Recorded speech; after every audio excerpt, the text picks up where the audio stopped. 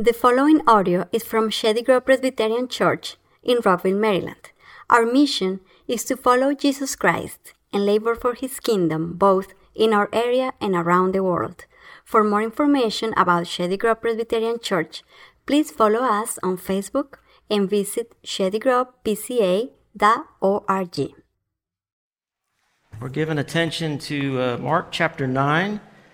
If you want to follow along in your Bible or an app, and there's pew Bibles, those black-covered Bibles. If you don't have a Bible, feel free to take one of those. Those are meant to be taken with you. If you don't have a Bible, please take one of those with you. You can follow along in that Bible as well.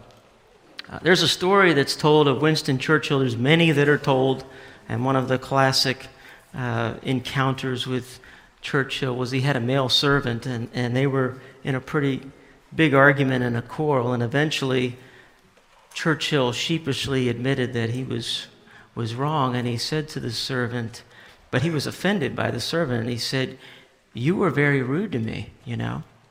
And the servant replied, but you were rude too."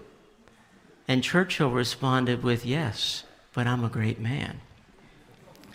And there's something that sticks out about that, right? What do you think was wrong with Churchill's trump card of laying down, but I'm a great man? And maybe this text will help us to see greatness differently. As you consider this passage from Mark 9:30-41, this is the word of God. Let's give attention. They went on from there and passed through Galilee, and he did not want anyone to know, for he was teaching his disciples, saying to them, "The Son of Man is going to be delivered into the hands of men, and they will kill him. And when he is killed, after 3 days he will rise." But they didn't understand the saying and were afraid to ask him. They came to Capernaum, and when he was in the house, he asked them, "What were you discussing on the way?" They kept silent, for on the way they had argued with one another about who was the greatest. He sat down and called the 12. He said to them, "If anyone will be first, he must be last of all and servant of all." He took a child and put him in the midst of them. Taking him in his arms, he said to them, "Whoever receives one such child in my name receives me. And whoever receives me receives not me, but him who sent me." John said to him, "Teacher, we saw someone casting out demons in your name, and we tried to stop him because he was not following us." Jesus said, "Do not stop him, for no one who does a mighty work in my name will be able soon afterwards to speak evil of me. For the one who is not against us is for us. For truly I say to you, whoever gives a cup of water to drink because you belong to Christ will by no means lose his reward." Let me pray again for us. Father, now as we consider and sit under your word, we ask that it would bring life to us, spiritual life, that it would bring refreshment, that your word would revive our souls, it would give joy to our hearts, light to our eyes. And we pray that we would grow in grace. We pray that we wouldn't harden our hearts, that the enemy would not steal this word, that we would not immediately yield to it, but then later have it taken away. We pray that we would bear fruit with patience, and even with this word. We ask in your name. Amen. So what we have here are two stories. In both stories, the disciples are misguided, and they need a course correction, right? They're zealous, but their zeal isn't according to knowledge, and therefore they're missing the way, as the Proverbs might say. And in the first story, Jesus is showing us, verses 33-37, what it means to love one another. How do we do that? Second story, Jesus is showing us what it looks like to love those outside of our fellowship. So I've titled this section, sermon title, just Non-Negotiables in the Kingdom of God, as we're going to be on this for a couple of weeks with some other passages as well. But notice I want to go to the second story first, and then we'll kind of focus most of our attention on the first one. But the second story, John thinks he's doing Jesus a favor. If you look back at verse 38, John, he sees somebody casting out demons in your name, and he says, we tried to stop him because he was not following us. That's a pretty important last word there. Not following you, but he wasn't following us. I mean, he wasn't playing on our ball field. He wasn't on our home court here. And just because others aren't following us doesn't mean they're not following Jesus. And what Jesus is showing us how to love people outside of our fellowship. You always have to watch out for a sectarian spirit, a cliquishness, an our way or the highway spirit. You can very easily develop an idea of thinking, well, only our church is doing it right. Only our baptism is acknowledged. We don't acknowledge your baptism. Or nothing good comes from that denomination. We don't support parachurch ministries. Only we are doing it right. And John thinks he's doing Jesus a favor, but what we see is that Jesus is actually more open, more broad-minded about who is doing kingdom work than the sectarian inclinations of his disciples, in particular John. And so we have to ask ourselves a question. Could we be more sectarian than Jesus? Could we be more narrow than Jesus? If so, who needs to change? Not Jesus. And so if John's sectarian spirit was to continue to grow, if it wasn't to be, checked here, thankfully Jesus gives a course correction quickly. What would happen if that little seed of sin were to grow? What would it look like? Well, I think we have an example. At the end of 3 John, you have a story about this guy named Diotrephes. And I think this is what a sectarian spirit would look like if it went to full flower, full bloom, full bud. This is what we're told about this guy in 3 John. John says, I've written something to the church, but Diotrephes, who likes to put himself first, does not acknowledge our authority. I mean, this guy's way above the apostles. He doesn't acknowledge our authorities. So if I come, I will bring up what he's doing, talking wicked nonsense against us. So he's even railing against the apostles. He's railing against John. Not content with that, he refuses to welcome the brothers. These would be the traveling missionaries and traveling preachers that have gone out for the sake of the name, and John's telling them to receive them. And he's saying he refuses to welcome them. He stops those who want to and puts them out of the church. So here's a guy in the church, and if anybody else, everything's got to run through Diotrephes. And if you're trying to minister to somebody that's not part of the fellowship, he'll stop you and kick you out of the church. The old double segregation here. And so you're like, what in the world is up with this guy? Everything in the church has to go through him because he has an inflated view of himself. He thinks that only his view is what's important. And there is something interesting about us that we do have to just keep in mind. I remember George Carlin did a funny comedian act, and he's not a guy I would normally quote from the pulpit, but he talks about how we always think we're going the right speed when we drive. We're going the right speed. I mean, if anybody's too slow in front of us, well, they're stupid. And if anybody's too fast and roaring up behind us, they're idiots. But we are always the proper standard of the proper speed. Think about it. You always think that either they're going too slow or too fast, but I am the proper speed. And I think there's something about that we think we know better, a little bit better than everybody else about what should be, who should be a part of the church, who shouldn't. And Diotrephes has this unbelievably inflated, he is John's sectarian spirit now on steroids, of what it would actually look like. Of no, we try to stop him, and he's truly stopping people. Well, what would that look like if that went to a whole denomination? What would that look like? Well, I've told this story before, that I knew a missionary who'd been in Egypt, and he was in Egypt, and he went out with a fundamentalist Baptist organization. He had to sign a statement of faith on the way out, that every year you'd have to sign this. And the statement of faith is that you wouldn't play cards. Yep. You wouldn't drink alcoholic beverages. Yep. You wouldn't fellowship with charismatics. And the first year, after they wrestled that for a year with that, they wrote back and said they signed it, but they wrote, what about Rook? because they enjoyed the game of rook, and can we play other games, but we can't play cards? And they were kind of a little bit tongue-in-cheek. And after the second year, they're like, man, in Egypt, anybody that's a Christian, you're hugging them. So they had charismatic friends. And they could not in good conscience sign this letter, this statement. So they send it back. How do you think that went? Well, when you got the sectarian spirit and you're trying to stop those that aren't with us, man, they sent it out to everybody immediately. And they immediately lost 85% of their support.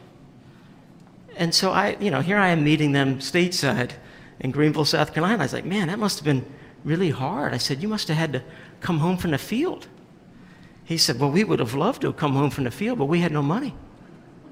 They're stuck in Egypt. All their support went away. So he said it took them months to scramble the monies to get home. And when you come home, you got to start completely over of all of your fundraising because of a little John spirit of, we tried to stop them. Got to make sure, Jesus, we're doing you a favor. They weren't doing Jesus any favors. So let's be careful that our views aren't more narrow than Jesus's. And if they are, then we're the ones need to change, not Jesus.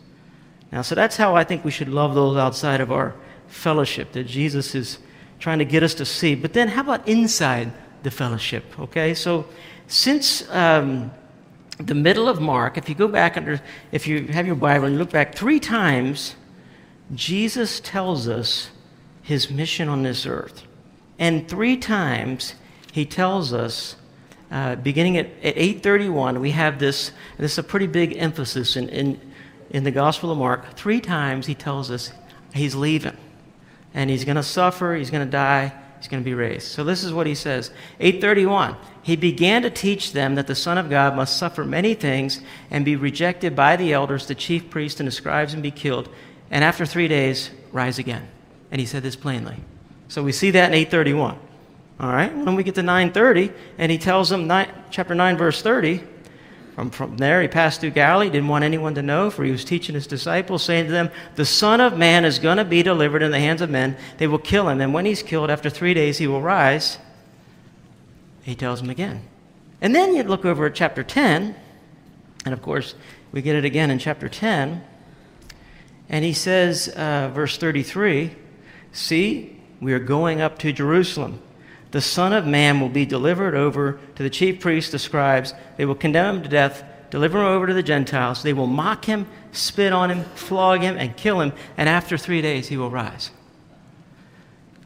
3 times. Now, I just want you to now notice what the immediate response of the disciples is in all 3 of these. Because I just read you, Jesus that's some pretty weighty news, wouldn't you say? That would probably really weigh heavy on you that Jesus is your leader, is telling you that he's going to be killed and he's going to suffer greatly before being killed.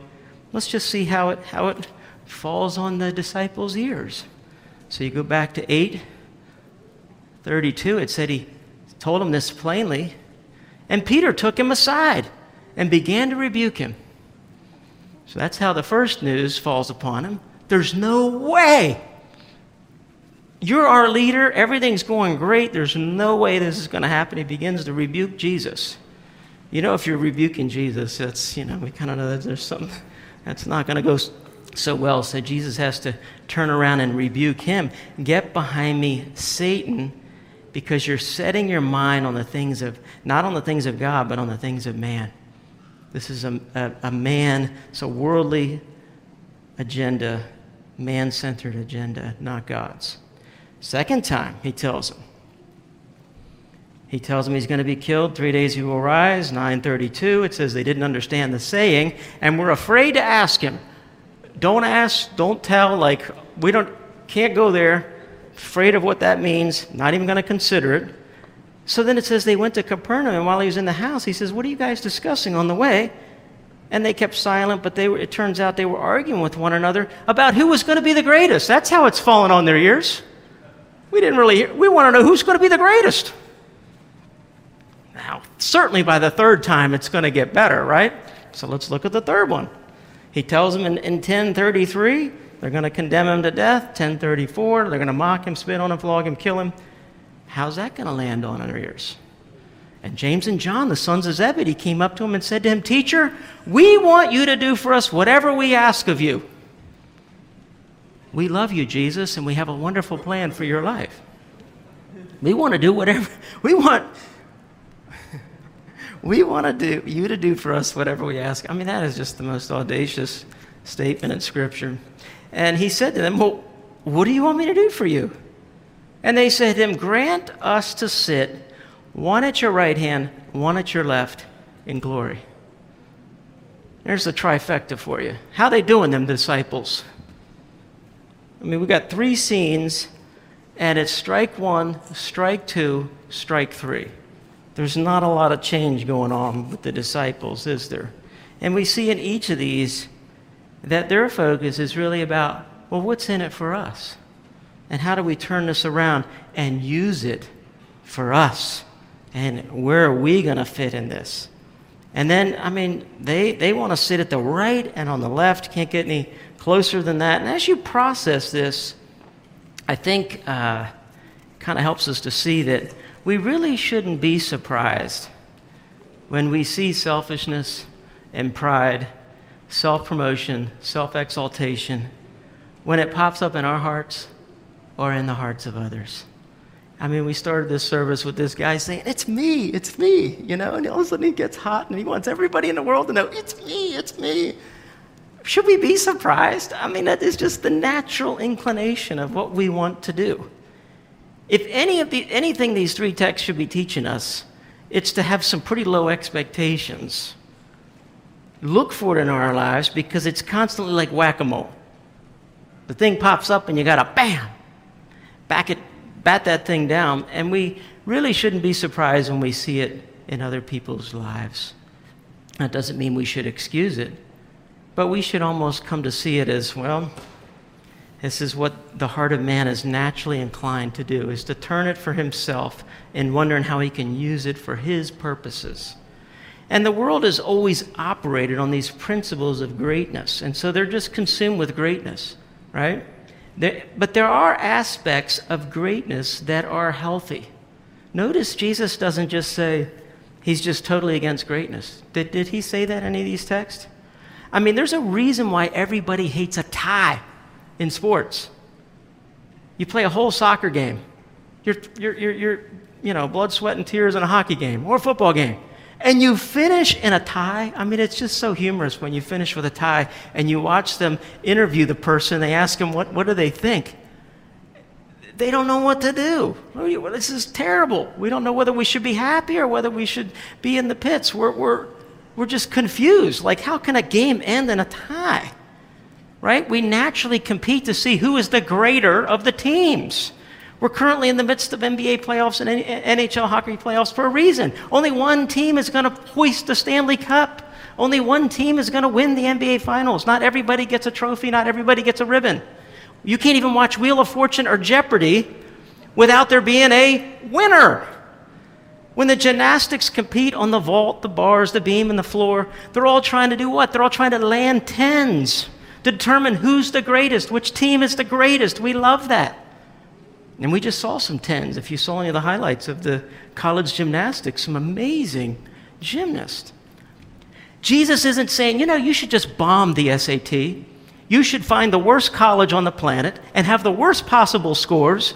And when the teacher gives a test, don't aspire for a great grade. Go for the lowest grade. Like, is that what he's saying? We kind of know innately that's not what Jesus is saying. At least I hope we do. Otherwise, we're really kind of off here. Jesus doesn't rebuke greatness in these scenes. He doesn't say nobody should aspire to be great. We should all move from great to good.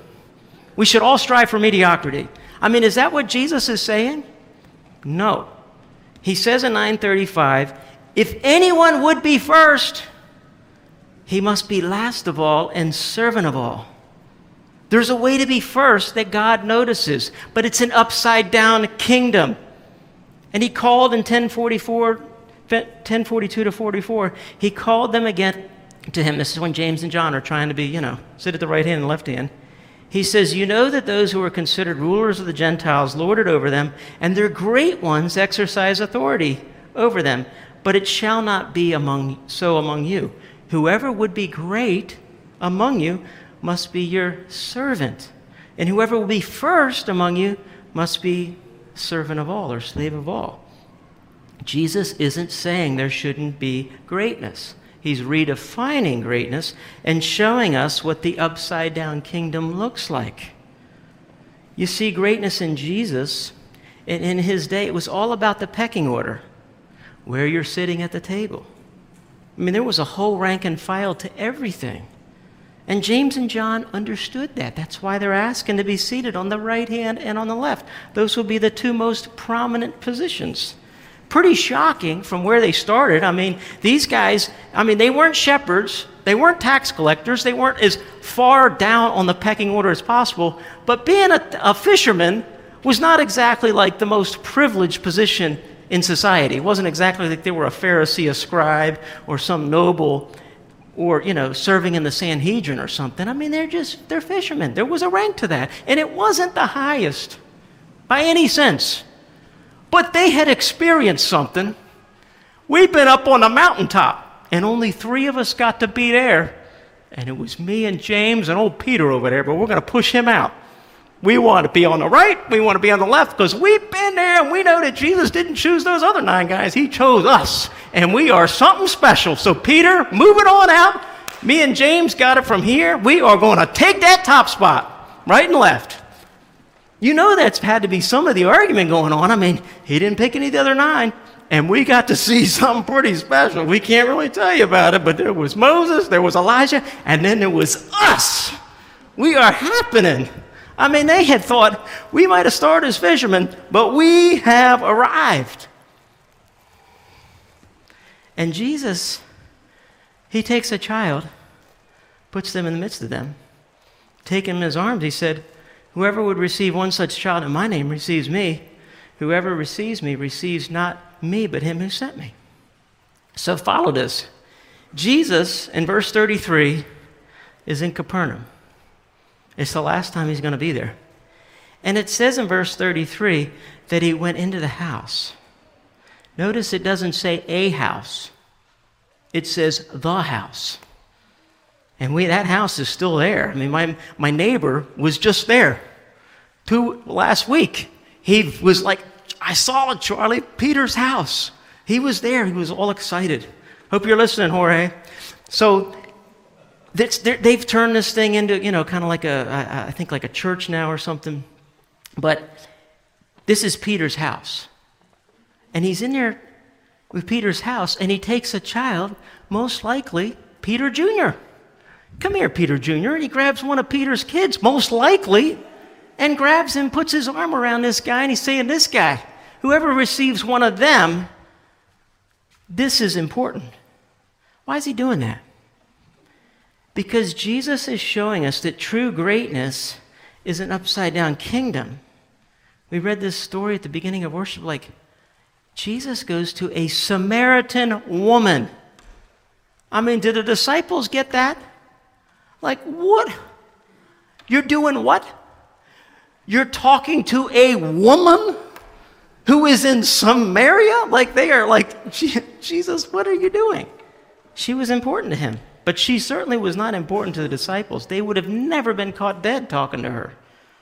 And then by the end of the story, they're staying 2 more days as revival breaks out in Samaria and racial healing is taking place. I mean, it's just unbelievable in one chapter what Jesus does when he changes this woman's life.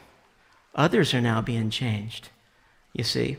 But the children were not considered highly valued. They would sometimes be discarded and left aside. And so as one commentator put it like this, when someone welcomes or literally serves a child who because of size, immaturity, and most importantly, lack of social standing, who is among the least, that service will be accepted as though it was done to Jesus himself, and service rendered to Jesus will be regarded as service rendered to God. So now we just get the easy application. I mean, bink, hit the easy button. What do you think of children? What do you think of youth ministry? What do you think of the nursery? What do you think of the toddlers? Do you work with them? Do you love them? Do you pray for them? Do you volunteer for the children's ministry? Let me be in that children's nursery. Let me be on the children's schedule for children's church. When I hear fussing babies in the church on Household of God Sundays, I'm okay with it. I just start praying for the family because I know it's got to be really hard on these moms. I love children because Jesus loves them. Or do you say, I'm not really good with children.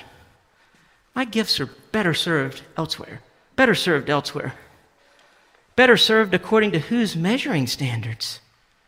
And if you have prominence or position or some respected title during the week, how much more would you be adorning the gospel by serving the children, by working in the children's church rotation, helping with Vacation Bible School, helping with that sports camp, helping on that nursery rotation, working in the 2s and 3s. Like, you who up there, you came and you would work with us. You're a college professor. You're an accountant. You're a lawyer. You're a big shot, and you're coming down and serving the, like, yeah. That's what Jesus is. That's where the kingdom is. That's where I want to be.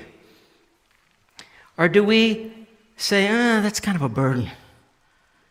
We don't want to minimize what Jesus is maximizing. Imagine if there's a church and nobody wants to work with the children. Nobody wants to be down in there. Nobody wants to work with Sunday school. I only want to teach adults. I want my gifts to count. Well, imagine if we really had a mindset like that. I only want to work with adults because I want my gifts to count. We would need a new accountant because our accounting would be all wrong. And Jesus is showing us what loving one another looks like. It looks like loving the people that aren't valued so highly. We do well to remember one of D.L. Moody's little jingles and pithy quotes.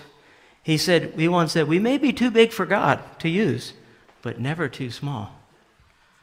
But we can be too big for him. You see, now if the sermon was just to end here, you'd gotten a nice moralistic sermon, and you would follow the example of Jesus, and you go home and think, that's how you enter the kingdom, that's how you do everything in the kingdom. And it is true, we are called to follow in his footsteps. But I don't want to minimize the necessity of both. There's Jesus' example that we are to follow, but what makes you a Christian?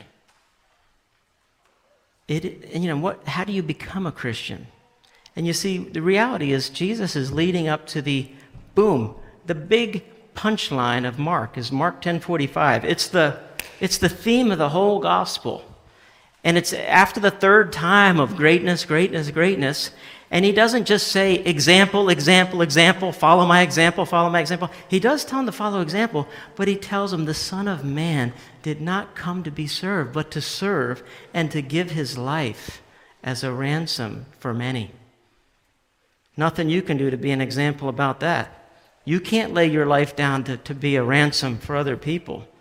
But Jesus did, and that's what they couldn't understand. Why you got to go to Jerusalem? Why you got to go to the cross? Why are you going there? Because he had to save us from our sins. And to ransom us means to redeem us, means to buy us back, to pay for us with his blood. And this is the key. Jesus must first be seen as the object of our faith before he can be the example of our faith. And one end of Christianity only wants to talk about him as the object of your faith. And the other end, the liberal side, only wants to talk about being the example. He's just your example. He's just your example. The answer is it's both. But the way in is he has to be the object of your faith. That you have to see that 1045 is true. That he came as a ransom for many to save us from our sins. You see? And so Jesus first has to be the object of our faith because there's something about us, about our own self-promotion, self-glory, self-serving, self-pity, self-righteousness, this me monster idea that's in us, so that we will want to do these other things so that we can upsize ourselves and be noticed, just like the disciples wanted to in the James and John. And we have to constantly die to that and say, not to us, not to your name, but to your name be the glory. You must become greater. I must become less. It's not about me. It's not my story. It's his story. And I must trust in his finished work on a cross, that he alone and what he's done to receive and rest upon Christ alone for salvation. Then we can begin to become these followers, and we follow the example of Christ. This was When J. Gresham Machen was fighting liberalism back in the 20s, and he wrote 2 books. He wrote Christianity and Liberalism, and he wrote this other one called What is Faith? But he was making one central point, and it's the point I just hammered on. This is what he said. Jesus presented himself not merely as an example for faith, but as the object of faith. He invited men not merely to have faith in God, like the faith which he had in God, but he invited them to have faith in him. He clearly regarded himself as Messiah, not in some lower meaning of the word, but as the heavenly Son of Man who was to come with the clouds of heaven and be the instrument in judging the world. He clearly pointed forward to some catastrophic event in which he was to have a central place, some catastrophic event by which the kingdom of heaven was to be ushered in.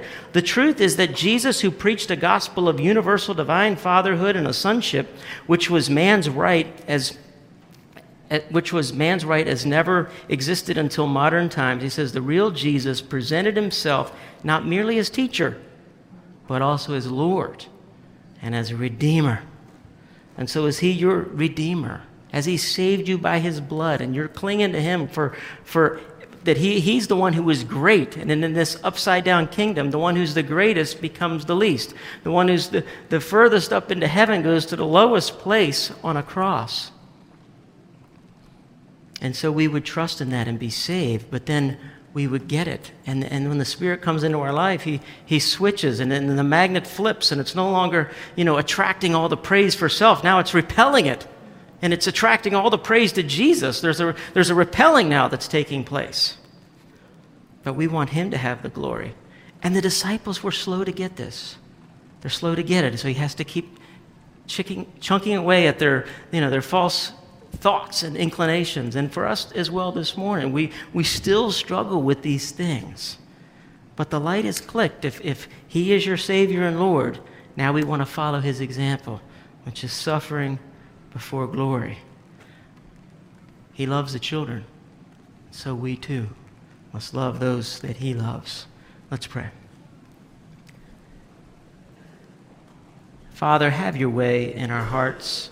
Holy Spirit, take these words of Jesus, and we pray that we would not just go and forget what we look like, but that we would bear good fruit, that we would love, Lord, the little ones, the least, the ones that get neglected in our culture and even in our church. We pray that you would change our hearts, O God, to repel any glory that would come towards us, and that we would give you the praise and you the glory. We ask in your name. Amen.